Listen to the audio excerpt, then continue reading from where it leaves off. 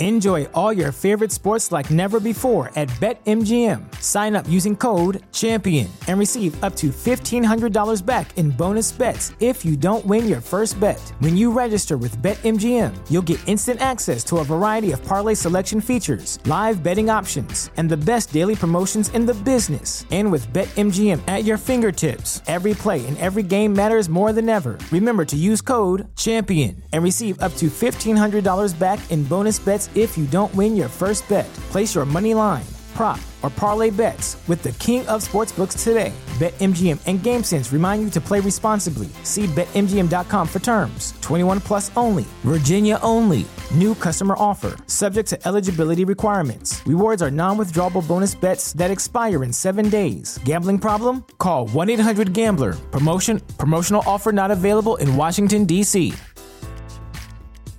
Spend my dollar. It's not about what you want. It's about what you're willing to do to get it. Run it again. Hello and welcome. I'm not going to, so quit asking. When you give me a hard time, For the listeners that didn't get to go, this is the payback. Alabama wins! What you did last year really doesn't matter. Our goal is to have the kind of team that nobody wants to play. All right. Hello and welcome to a therapeutic edition of the Alabama Football Podcast. Here, have a seat on the couch. Yeah, prop your feet up. That's it. You know, as Alabama fans, this has been quite a week. Let's talk about it. You know, first, Saban went and got all mad at us, and, well, then Saturday happened. What was that all about? During the game, you know, we all got mad and probably said some things, and well, then somehow we won, and that brought back a rush of old feelings, exuberance, and joy. What's that all about? It's really just so confusing. We lost almost, and then we won, and now we get to play in the SEC championship game, but we have to play Georgia. We might make the college football playoffs, and then we might have to play Georgia again. You know, Saban teams are supposed to get better. They're supposed to improve. But, you know, we knew that this was a flawed team. Remember, we've resigned ourselves. We've prepared ourselves for this. This team could win it all or drop two more games by repeal day. We've talked about this, right? So look at it this way. We've actually, in Saban speak, raised the floor. Repeal day is December the 5th. And we can no longer lose two more games by then. Learn your name in Morse code day, January the 11th. Well, that's still in the running, but that's improvement, right? So let's build on that. Let's recognize and appreciate that. Alabama did just win its 11th game of the regular season. That qualifies as impressive. There are teams that have never done that. Can you imagine? Why, just this last week, Ole Miss won their 10th regular season game in the history of their program, ever. I know, right? And hey, Saban even started rotating younger players into the action earlier, not waiting until halftime of a championship game. See there? More improvement. Now, how about this? Are you ready to talk about Saturday's game? Yeah, I know, we haven't named it yet, but maybe we should. Think about it now. Alabama probably doesn't win this game if other lessons had not been previously learned. Battling hostile crowds in Gainesville and College Station, on the ropes and needing the defense against LSU, the back and forth live action against Arkansas. Did you know they've won 2 trophies already? Yeah, I know. How does that happen? But you know what? For all its imperfection, this was Alabama's most complete win of the season. It really was. So you're right. This isn't so bad. And it's certainly better than it used to be. Are you ready for more? You want to talk about this a little bit more? All right, let's do it. Offense, you're up. So Saturday, Bryce Young probably had his best and worst performances of the year. The worst part of it was not his fault. The best part of it, well, let's just say Bryce is one cool cucumber, and the team really, rallied around him Saturday. Overall, Bryce was 25 of 51, under 50%, below his average, certainly. He threw for 317 yards, and can you imagine that 85 of those came on the last drive in regulation? It was a 97-yard drive, but there were 2 rushes by Bryce for 12 yards. So 85 of the 317 came on the last possession in overtime. You can calculate the yards in the overtime, which you're going to get up to about a third of his offensive pass production came sort of late in the fourth, the last drive in overtime, which, by itself is impressive. If you look at the Alabama performance sort of writ large, there's a lot not to like. Alabama was 8 of 22 on third downs, 1 of 4 on fourth downs, allowed 7 sacks, allowed 7 tackles for loss. Alabama only netted 71 yards rushing, had 129 penalty yards, which is an incredible number. Just absolute yuck in that regard. But there was a moment when sort of the light switch flipped. There was 1:32 left in the fourth quarter, Alabama down by 7, and that's when water started to find its level. The Alabama offense really gained confidence, and the Auburn defense was really worn out. At that point, they had right at about 80 plays. And Alabama drove 97 yards for the tying touchdown. And it was a drive that had its own sort of ebb and flow. It was a drive itself that had its own sort of struggle, if you will. The first 2 plays from the 3-yard line, needing to go 97, the first 2 of those plays were incompletions. It wasn't until third down that Mechie was hit on a 22-yard pass, and that only got the ball to the 25, still 75 yards to go.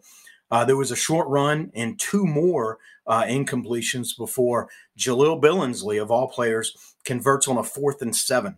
A 4th and 7 from, to 28 to keep a drive alive. Billingsley caught that crossing route for a 14-yard catch. It was his only catch of the day. It was only his second target of the day, and we've seen Billingsley have drops. And so the confidence to go to him in that situation is just astronomical. The drive still had 2 more incompletions. We're talking a 12-play drive, 97 yards, 12 plays, 6 incompletions. Half the plays went for nothing on this drive. But it was still the 2 more incompletions before Ja'Cory Brooks wrote his name in Crimson Flame. And it was a beautiful over-the-shoulder catch, say hey Willie Mays style, very tough grab. And, of course, we had the tying kick. And you wonder, where did all that come from? We had so much of the game that was angst. It was painful. It was inevitable. If you use the ESPN sort of stat tracker, it was well over 99% chance that Auburn was going to win the game. It points to that drive. Even as Alabama started to move the ball, Alabama didn't cross midfield, and it was still a 90% chance that Auburn was going to win that game. And so you think, where did all this come from? And it really came, as Alabama fans, let's bolster ourselves here. It really came from Bryce Young's leadership and his composure. And it was his leadership and his composure that were earned throughout the season. The confidence that his teammates had in him, the confidence that he had in his teammates. Some of that started in spring. Some of that started in summer. Some of that started in fall. Some of that started throughout the season. But through all the ups and downs with live rounds during the season, it really fostered the confidence with Bryce, his leadership, his composure, and the confidence that he had in his teammates and the teammates had in him. For Alabama fans and for the Alabama team, this was a complex season. It's an 11-1 season. Most teams around the globe would trade places with Alabama. But for Alabama, it's a complex season. There's been a lot of angst. That's why Saban did the rant that he did Wednesday before Thanksgiving. And there's truly something to that.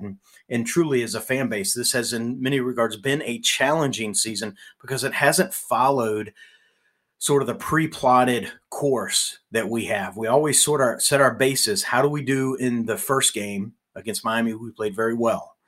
And we know that there's room for improvement, but we showed out against a team that we expected was going to have a good season. Well, Miami tanked.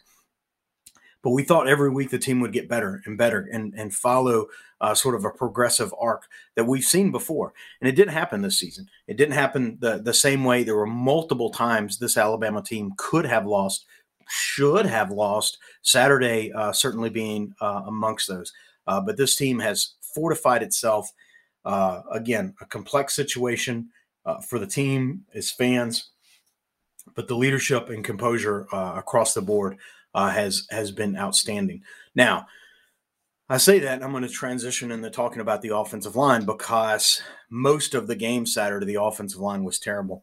And most of the game Saturday, it was the worst offensive line performance that we've seen. Now, good on Auburn for their blitz package. I like a lot of what they did from their vantage point, and they really disrupted the Alabama line. But also good on Coach Saban for being willing to make adjustments, and not just Saban, but the entire staff. Seth McLaughlin, just a sophomore, very limited playing time, maybe a little undersized for the center position. He subs in for Darrian Dalcourt, who's still battling an ankle injury and has been playing well, but just against Auburn, he just couldn't. He really struggled in the middle, and so Seth rotated in, and at the same time, Chris Owens rotated back in for Damian George at the right tackle position. And that may be the harder decision, right? If Dalcourt has to come out because he's injured and he's not performing up to his standard, then that makes sense, right? Logically, I can see that we need to make that move. And then you say, well, who do we rotate in? You almost have to say Chris Owens, because he started some at that position. And he lost his job at right tackle for lack of performance. And Saban does the double switch, which, think about this for a moment. We're bringing in Seth McLaughlin in this situation, in this game. So not our number 2 center. We're bringing in our number 3 center. And then we're reversing field on our decision at right tackle. We brought in Damian George to replace Chris Owens because Chris Owens wasn't getting it done. And so, in essence, I'm not literally saying this, but there's a mindset that says, if we put Owens back in for Damian George, are we saying that we got it wrong? Are we saying that we never should have made this move in the first place? I'm going to say no, but is there a perception that could it could be interpreted that way? Well, 100% it could be. You're also in this move not only putting back Chris Owens, who really struggled at right tackle, and you're doing this against Auburn, who's eating up the right tackle. You're putting in your third string center. You're swapping out essentially, 40% of the offensive line under live fire. I think that's a bold move for the coach to make, and bold moves were needed. So let's look at that realistically as well. But both Seth and Chris stepped in and stepped up, and the rest of the offensive line truly rallied around them, and that's something impressive to see. What's interesting, now here we are on the cusp of the SEC championship game, truly the biggest game of the season, and we can't name who our starting line is. That's weird. I'm probably going to assume that Dalcourt comes back healthy at center and that Chris Owens stays at right tackle. That's what I would guess. Now, if we get through the week and Dalcourt's ankle doesn't heal up, or maybe Damian George has a phenomenal week in practice, do you put Owens back at center? What do you do with Seth? There's a lot of different permeations of this. And so it makes it hard to predict what's going to happen at the offensive line. I'm going to make an assumption of who the starters are, and then I'll have a follow-up comment on that. I think Dalcourt comes back at center. I think Chris Owens starts at right tackle. I think, and then you go with Cohen and Neal and Ekiyor, and there's your 5. That's my prediction for the starting 5. But my parallel prediction is that's not the 5 who finish the game.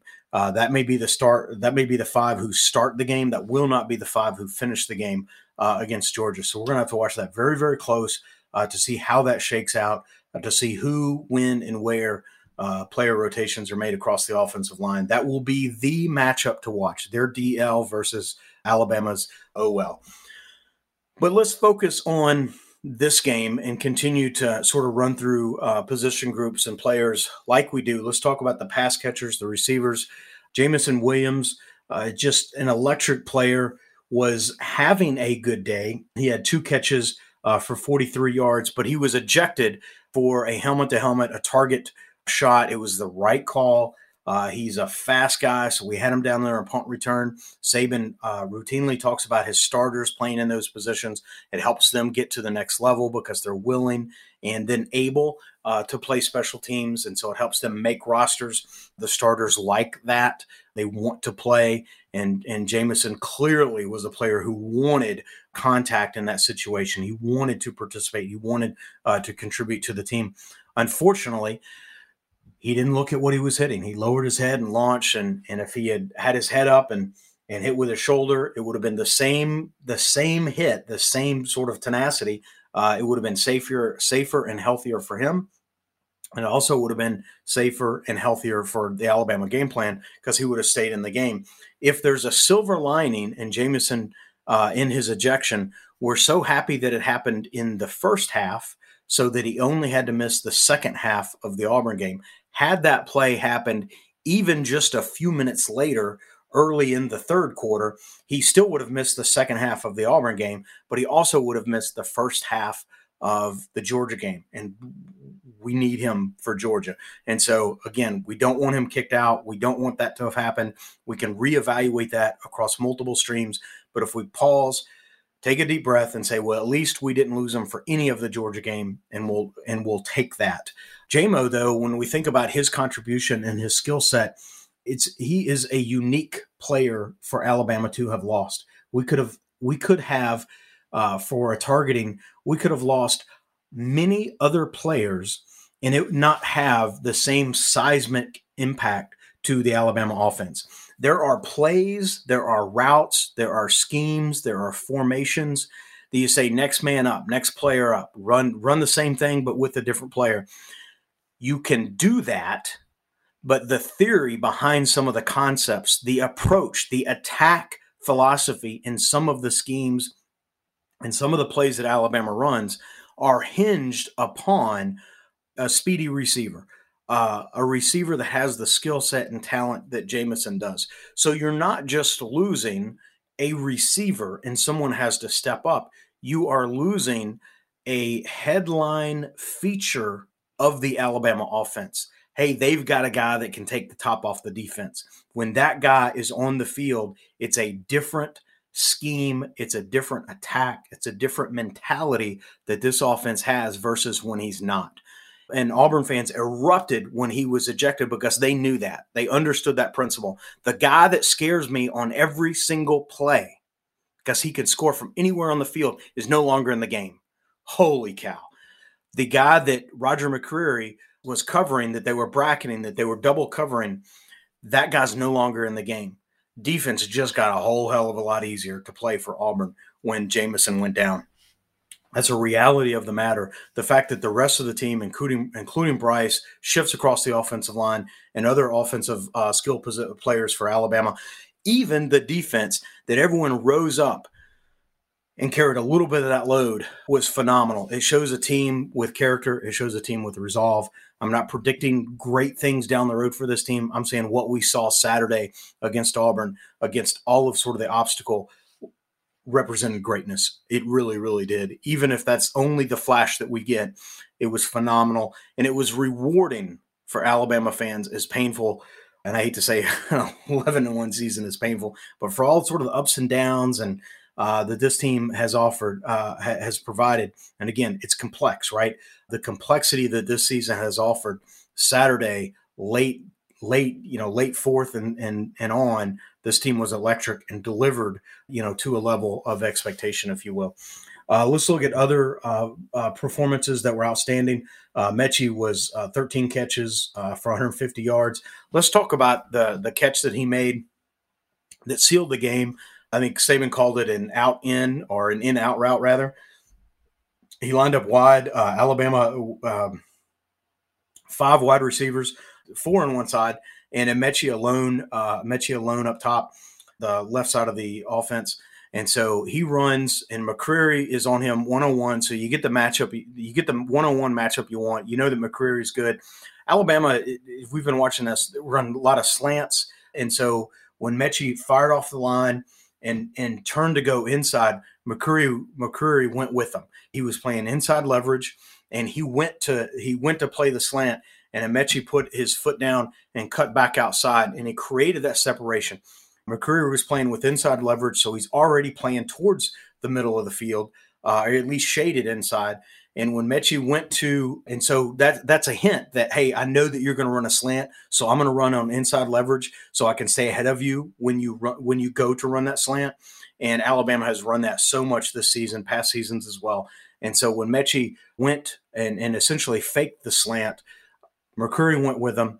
And that created the separation. It was a beautiful play design. It's knowing what your tendencies are. The defense is playing your tendency, and you put all of the other skill position players, all of the other eligible receivers on the other side of the field. So you know you're getting a one-on-one, and you know how they're going to play it, and you know how you're going to counter how they're going to play it. And it's almost indefensible. It was beautiful how that was constructed. And as Alabama fans, we all want to get mad at Bill O'Brien, and hey, maybe there's room for it. But let's think about that, because the concept that we saw demonstrated on that play was phenomenal. It was beautiful. And like I said, it was almost indefensible. And in the execution, of course, off the charts there as well. Bryce perfectly located the ball, and Mechie, who has had some drops, reeled that in, and it was lights out, game over immediately. Ja'Cory Brooks, he had 2 catches for 149, for 49. May as well have been 149, because the touchdown that he had at the end of towards the end of regulation that allowed, with the PAT, that allowed Alabama to tie the game up to send it into overtime was phenomenal. As soon as Jamison went down, I said, one of these young guys is going to have to step up. It's going to be someone. It's not going to be a youngster is going to have to step up. And it ended up being Ja'Cory. So kudos to him, and really just the discipline and the tenacity. He's a guy that could have checked out, and we've seen some of the younger guys check out, and Ja'Cory stuck with it, continued to compete in practice, continued to compete for his opportunities. And again, we talk about writing his name in Crimson Flame. Ja'Cory Brooks absolutely did that. Brian Robinson, out of the tailback position, he was 16 carries for 71 yards. He had 3 catches for 29. He had a long run of 37. Ironically, he was injured, re-injured an ankle on the 37-yard run. You could almost see when he started to wince, and he lost a little speed, and he knew that he wasn't going to get the end zone, so he fought and got what he could get, and he was essentially done for the day on that. In what I have read, I've not seen anything that indicates one way or the other that he plays against Georgia. I guess we're going to start to find that out early this next week. So that'll be interesting. There were other points in the game where Brian Robinson was just clearly angry. He was mad. It looked like one time he threw his helmet. Looked like he had a coach trying to console him. And I don't know, is that, hey, a fifth-year senior, and he knows, damn it, I'm going to lose to Auburn, and that pisses me off, or was it something else? I don't know. That's hard to say, but it looked like there was some tension in that environment. We can't say that that's surprising, because it's a competitive spirit. Trey Sanders, he had 10 carries for 23 yards. Not necessarily big numbers there, but he did come in relief of Robinson. He had 2 catches for 12. After Brian Robinson's injury, there was a critical point in the game. Alabama had to score. There had been a botched field goal opportunity previously. Alabama was down by 2 possessions, 10 points. Alabama had to score. And Brian Robinson's big run, 37 yards, really sort of flipped the field, put Alabama in position. And on 3 consecutive plays following B-Rob going down, Trey Sanders toted the ball 14 yards and set up a field goal that was Alabama's first score.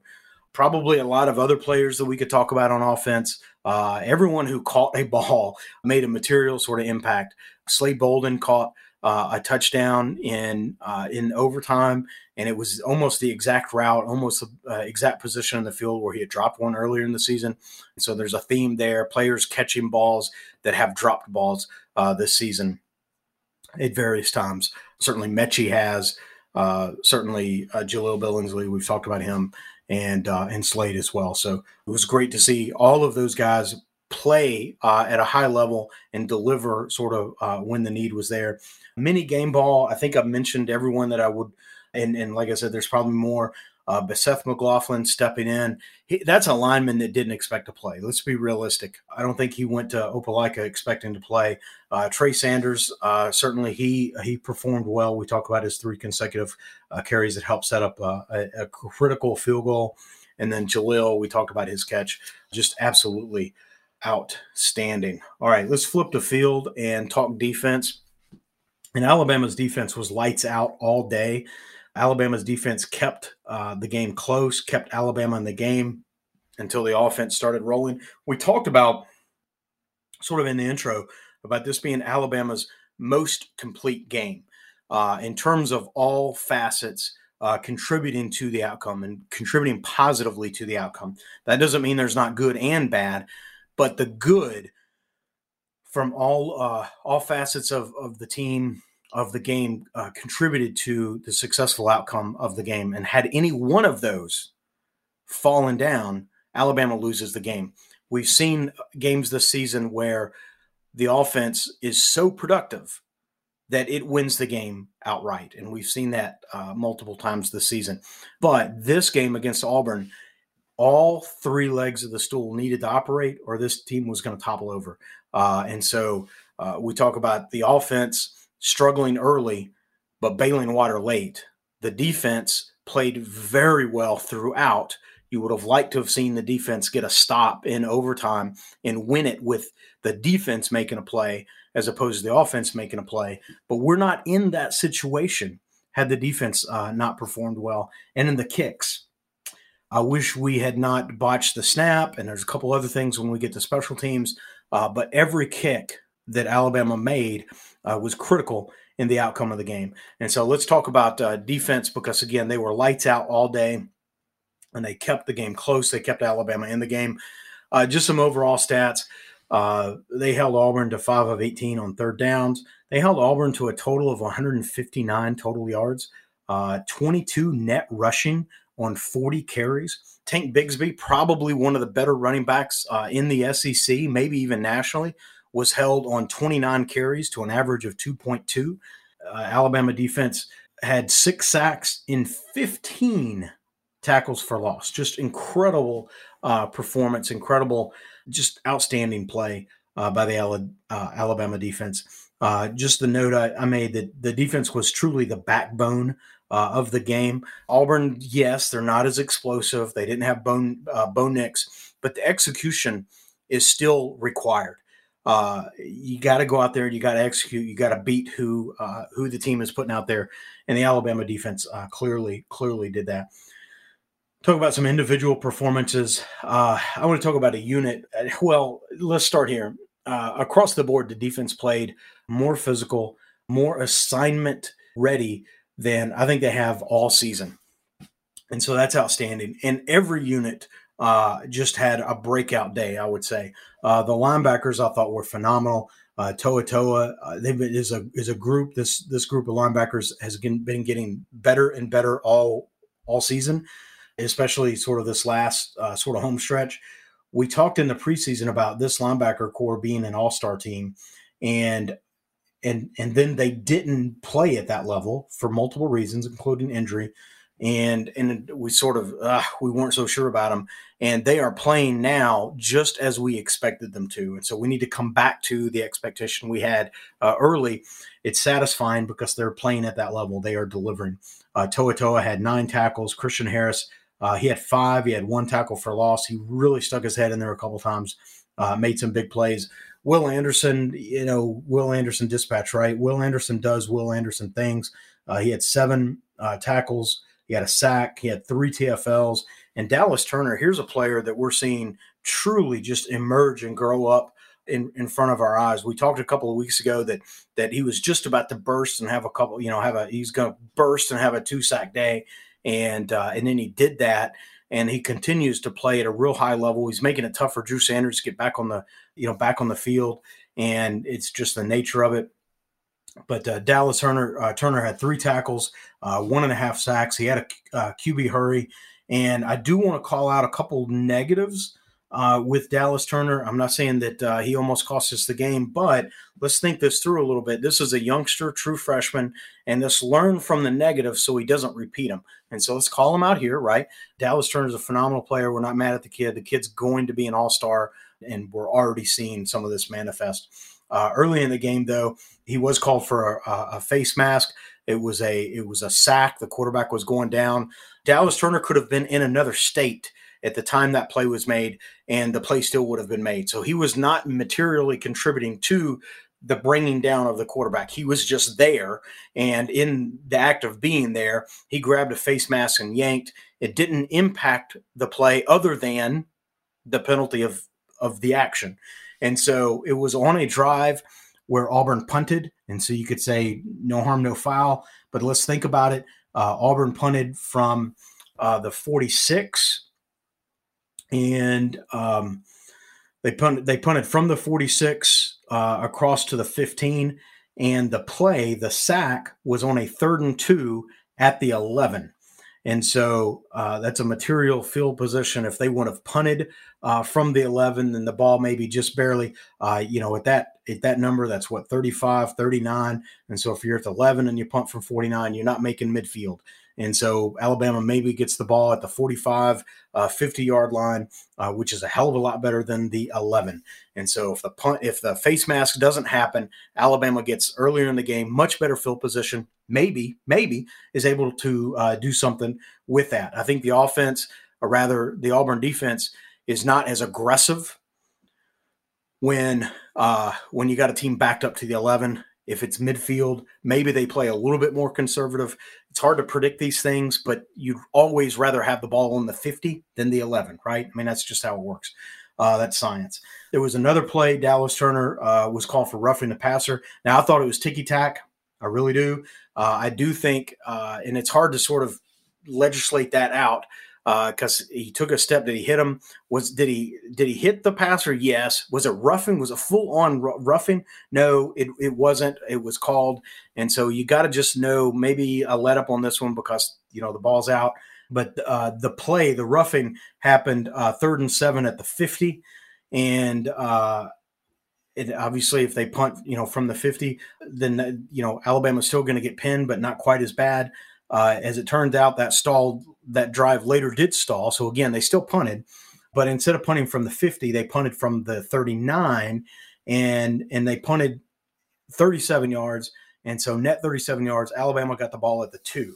And so again, we're doing transitive math and it's not 100%, but I'd rather have the ball, closer to the 15 than the 2. And that's the 11-yard differential from punting at the 50 versus punting at the 39. Again, a little closer scrutiny on that. It's hard to say that that was 100% his fault because I actually thought it was a bad call. But, it's something you can learn. Maybe you don't drive them down. Maybe you just wrap them in that situation.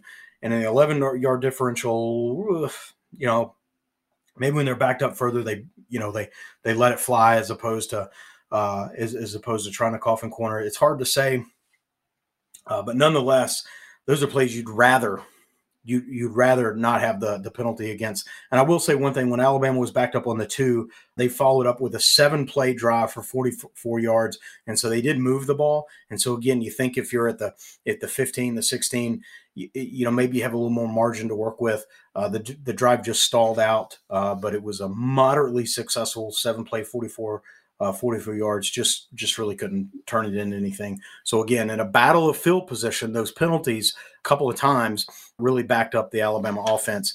And had those penalties not happened, it would have put the Alabama offense in a little better position. Again, that's not mad at Dallas. That's just there's game flow and those things happen and we forget about them. And what we want to see happen is them not happen again.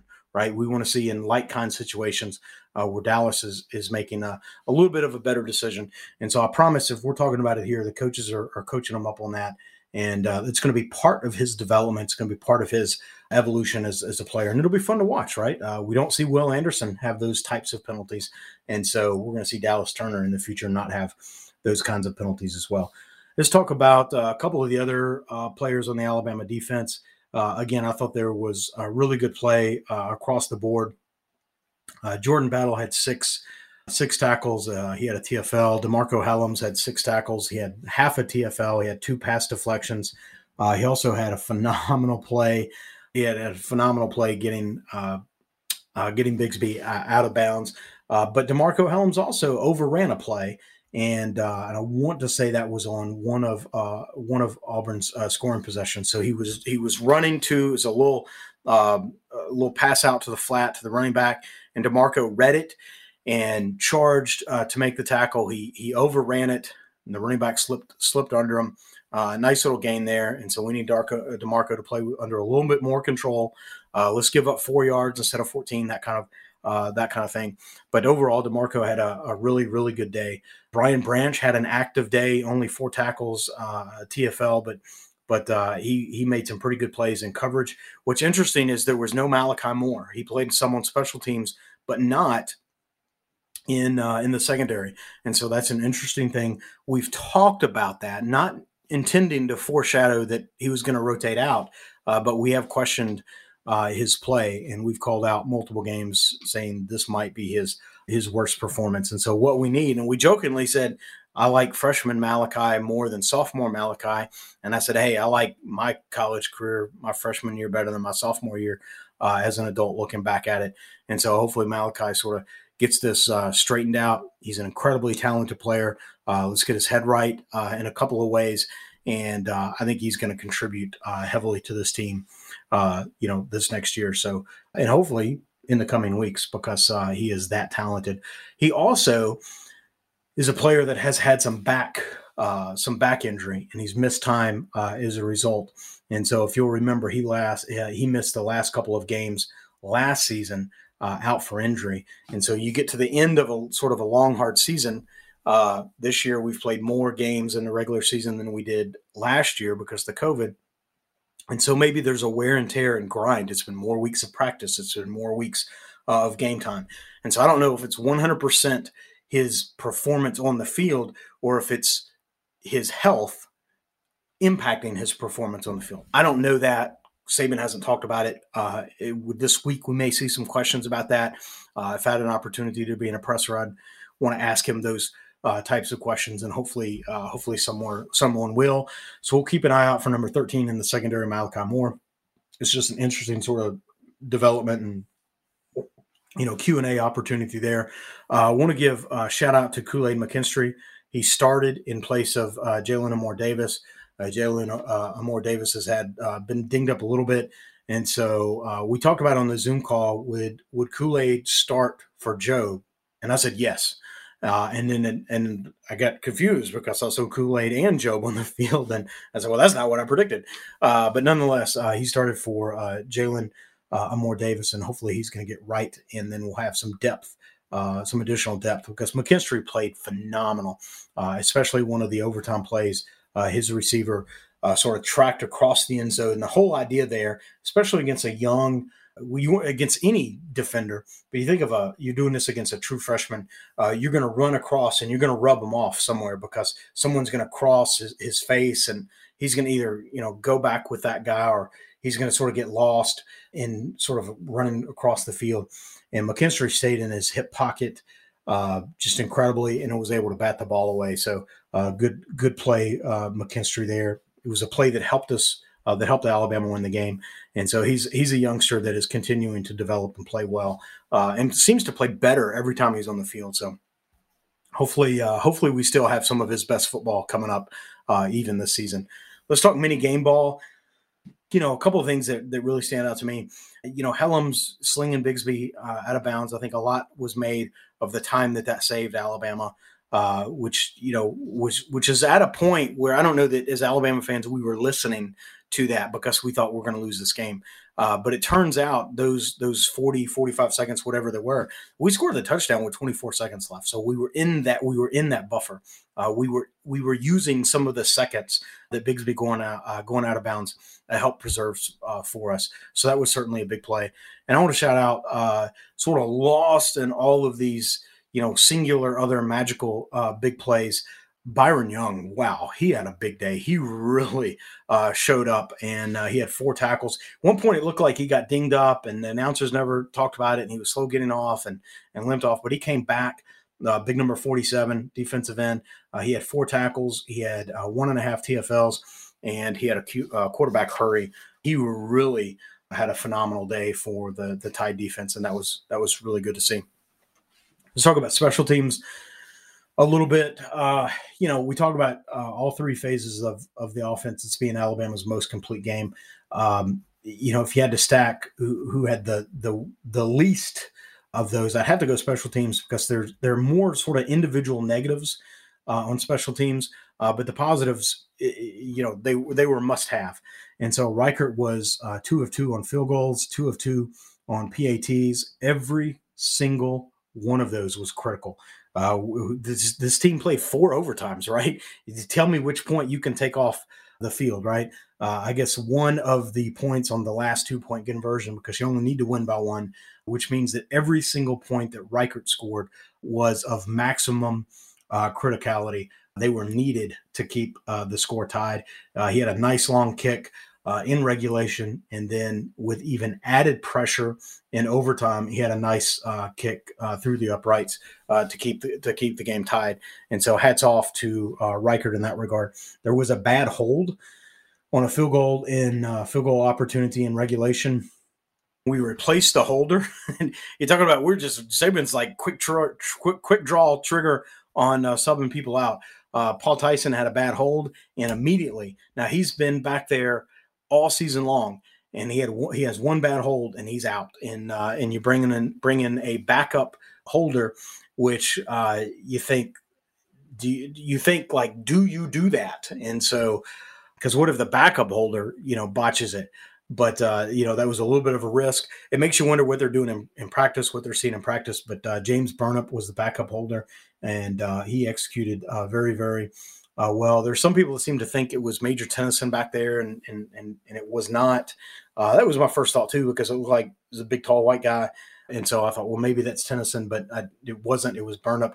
And then as you got closer, you could clearly see that it was Burnip. But nonetheless, that's sort of a gutsy move. I mean, you hate that it happens in the snap and it's a botch, and you wonder about Tyson in that regard. But Burnip went up there, and for the couple of kicks that he had, or that the team had with him as holder, he executed very, very well. So good on Burnip in that regard. But Burnip, in terms of his punting, look, we know my song and dance on this. He had 7 punts. He averaged just over 37.5. He had a long of 36. He put 2 inside the 20. Side note, ESPN Stats is now recording those. So they used to not, but that's interesting. They're doing that. Probably the single biggest frustration I have on special teams, maybe even over the botched hold, I don't know. But Alabama had 4th and 20 at the 5, and we launched a massive 35-yard punt. From our own 5, we were only able to muster a 35-yard punt, which is astounding. And then insult to injury, the return unit allowed a 19-yard return. And so Alabama has the ball on the 5, and Auburn starts with the ball on the 21. So we net 16 yards there. Earmuffs, everyone, but that's shitty. But what isn't is the defense. They came out and they held Auburn to only a field goal, which is phenomenal. It was essentially a 3-and-out with a field goal, and that's outstanding play by the defense. You set up shop on the 16. You're expecting touchdowns. You're calling plays with touchdown in mind, and for the defense to rise to the occasion. I think DeMarco had a batted ball, a pass deflection on that series.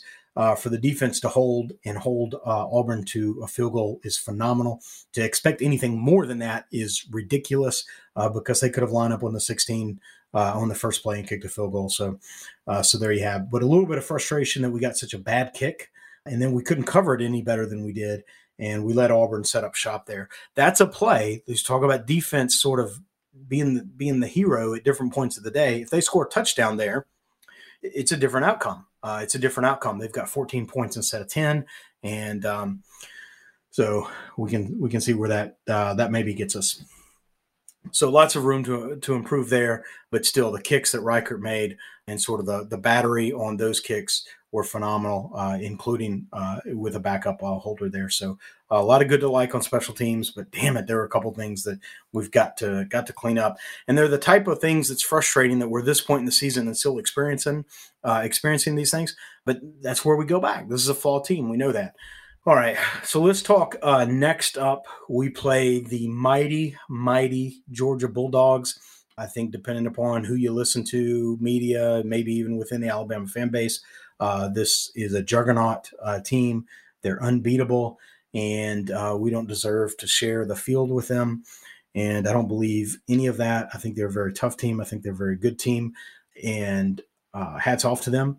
I think they have had moments of fortuitous. Florida just disintegrated in front of them, and Tennessee didn't have the dogs to, no pun intended, but they didn't have the horses for the full game. And we've seen what Clemson has done this season, and they gave Georgia more than they wanted to. That's not me disparaging Georgia. It's just saying they're not as invincible as others might have you believe. We're also the matchup we have with them, it tilts. I don't want to say it tilts in our favor, but it doesn't tilt against us. And so I'm not saying Alabama should be favored. And I might even stop short of predicting Alabama to win.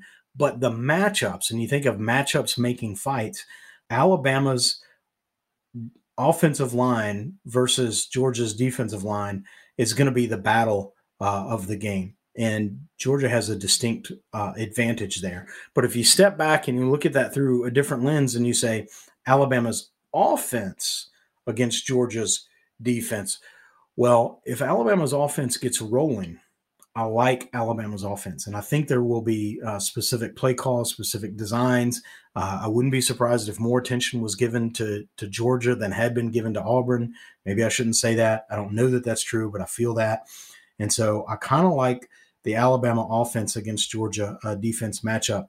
I don't think that Alabama will be, and it's hard to say this coming off the Auburn game, but I don't think Georgia will shut out Auburn or shut out Alabama. And I think Alabama will score points. I'm getting twisted. I think the Auburn game is more of an anomaly in that regard. I don't think that's the new sort of standard. I think Alabama offense is going to come out and score some points. Flipping the field on both sides, Alabama's defense against Georgia's offense, I kind of like that matchup. They have a good offense. They run and they throw the ball to the tight end. I guess we got to cover the tight ends for real this week. But I like Alabama's defense, and they've continued to improve and play well as the season has gone.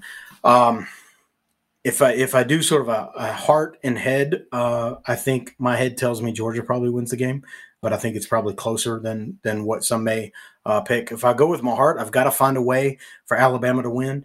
And so I think if Alabama gets a non-offensive touchdown, maybe a short field another time. And so if there's a block kick that sets up either a score or a block kick that sets up an Alabama touchdown, that would be perfect symmetry for Kirby Smart decisions and Alabama play. Or if there's a pick six or an interception that puts Alabama in a short field opportunity, gifting points in that regard. If we get a couple of those things, which is hard to predict, it's hard to expect, but if Alabama, you never know how the ball's going to bounce. If we get a couple of those things, I think that evens the field. Alabama's going to have to play their best game, penalty-free game, or close to it. We can't give up 129 yards of penalty. Holy hell. Saban says it doesn't matter how you count it. 100 yards equals about a touchdown. And so when you give up 129 yards in penalty, you're giving up, transitive math, but you're giving up more than a touchdown there. And we could have definitely used that touchdown against Auburn. And we cannot afford to give that to Georgia. We're going to need every bit of it in that regard. All right, so there you have it, breakdown of this game. Hey, I kind of kidded at the beginning like this is a therapy session, but there's really something to that. Saban really got on to the fans, and I think he's right. I think, and we talked about that a lot on our Zoom call because it's, hey, Saban's got a double standard here. Yeah, but I don't think so. I think it's more about taking care of the team. And so Saban's going to play the angle to protect the team. Rat poison comes in the way of external information that can negatively impact the team. Well, praising them up can tell the players they don't have to work as hard, and beating them down can tell them that they can't outwork the expectation. And both of those can have a negative impact on the performance you see on the field. Both of them can have negative impacts on the player's level of dedication and commitment and effort and energy and excitement and all of those things. And so I think that's what Saban is talking about. And I think we saw that Saturday. I think the team felt Saban defending them, and they practiced well, and which speaks to the messaging. If he came out that hot on Wednesday, he's messaging that to the team. They practiced well last week. The energy, the excitement, the exuberance that this team demonstrated in winning Saturday, I think there's going to be some carryover to this next Saturday against Georgia, and I think that's going to be an incredible amount of fun. I mentioned the Zoom call. I try to mention those every week because they're just a hell of a lot of fun. We had a really good one Saturday before the Auburn game. And we hope if you're a member, you'll join those calls because they're an incredible amount of fun. If you're not a member, we hope that you will consider giving us a ride over there because, again, it's an incredible amount of fun. And some things have sort of spawned sort of organically. We started within the Zoom group, within the member group. There's like a subset that joined the Zooms, and within that group, we've sort of created an email list where we're emailing back and forth. And I think it's even a subset of the Zoom group. And then that group sort of created its own text list. And so there was all sorts of messaging going on during the Auburn game. And we're going to look at how do we more regularly incorporate that into some of the games, maybe do a game, via Zoom and stuff like that. And so some of that's going to be organic. Some of that's going to be, but you gotta be there to participate in it. And so we hope you'll give it a shot. It's a hell of a lot of fun. There are now more than 100, I think it's 110 downloadable private shows over there. And we hope that you'll give that a ride. Again, for $2, you can test drive every bit of it, which is just incredible. We'll do Zoom calls in the off season as well. So we hope you'll give us some look there. On the Zoom call, we predicted scores. No one predicted this score, obviously. But Chip predicted a 4-point game, and Mickey predicted a 5-point game, lower scoring. So maybe call it a tie between Chip and Mick. But great conversation with those guys and many others, and great predictions and stuff. We hope you join us there. If you don't join us there, but you want to support the show in maybe a different way, go to iTunes or your download server and just leave us a review. Candid reviews, but we like the 5 stars. That helps people find us. It helps us on the rankings. And if you have any questions or want to engage with us, don't hesitate to reach out.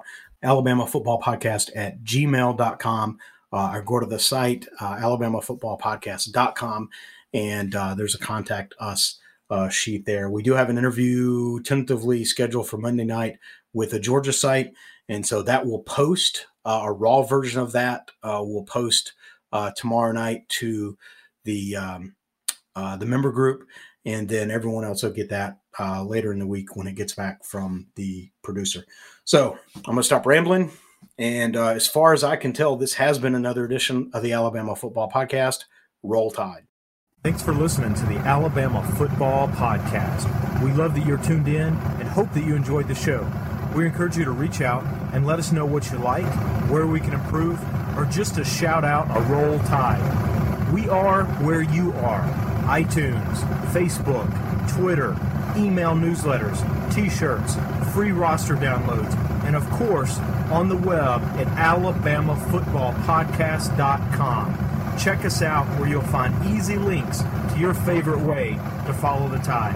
Got that, Coach? Of course. Roll Tide. Enjoy all your favorite sports like never before at BetMGM. Sign up using code CHAMPION and receive up to $1,500 back in bonus bets if you don't win your first bet. When you register with BetMGM, you'll get instant access to a variety of parlay selection features, live betting options, and the best daily promotions in the business. And with BetMGM at your fingertips, every play and every game matters more than ever. Remember to use code CHAMPION and receive up to $1,500 back in bonus bets if you don't win your first bet. Place your money line, prop, or parlay bets with the king of sportsbooks today. BetMGM and GameSense remind you to play responsibly. See BetMGM.com for terms. 21 plus only. Virginia only. New customer offer. Subject to eligibility requirements. Rewards are non-withdrawable bonus bets that expire in 7 days. Gambling problem? Call 1-800-GAMBLER. Promotional offer not available in Washington, D.C. Say goodbye to your credit card rewards. Greedy corporate mega stores, led by Walmart and Target, are pushing for a law in Congress to take away your hard-earned cash back and travel points to line their pockets. The Durbin-Marshall credit card bill would enact harmful credit card routing mandates that would end credit card rewards as we know it. If you love your credit card rewards, tell your lawmakers, hands off my rewards. Tell them to oppose the Durbin-Marshall credit card bill.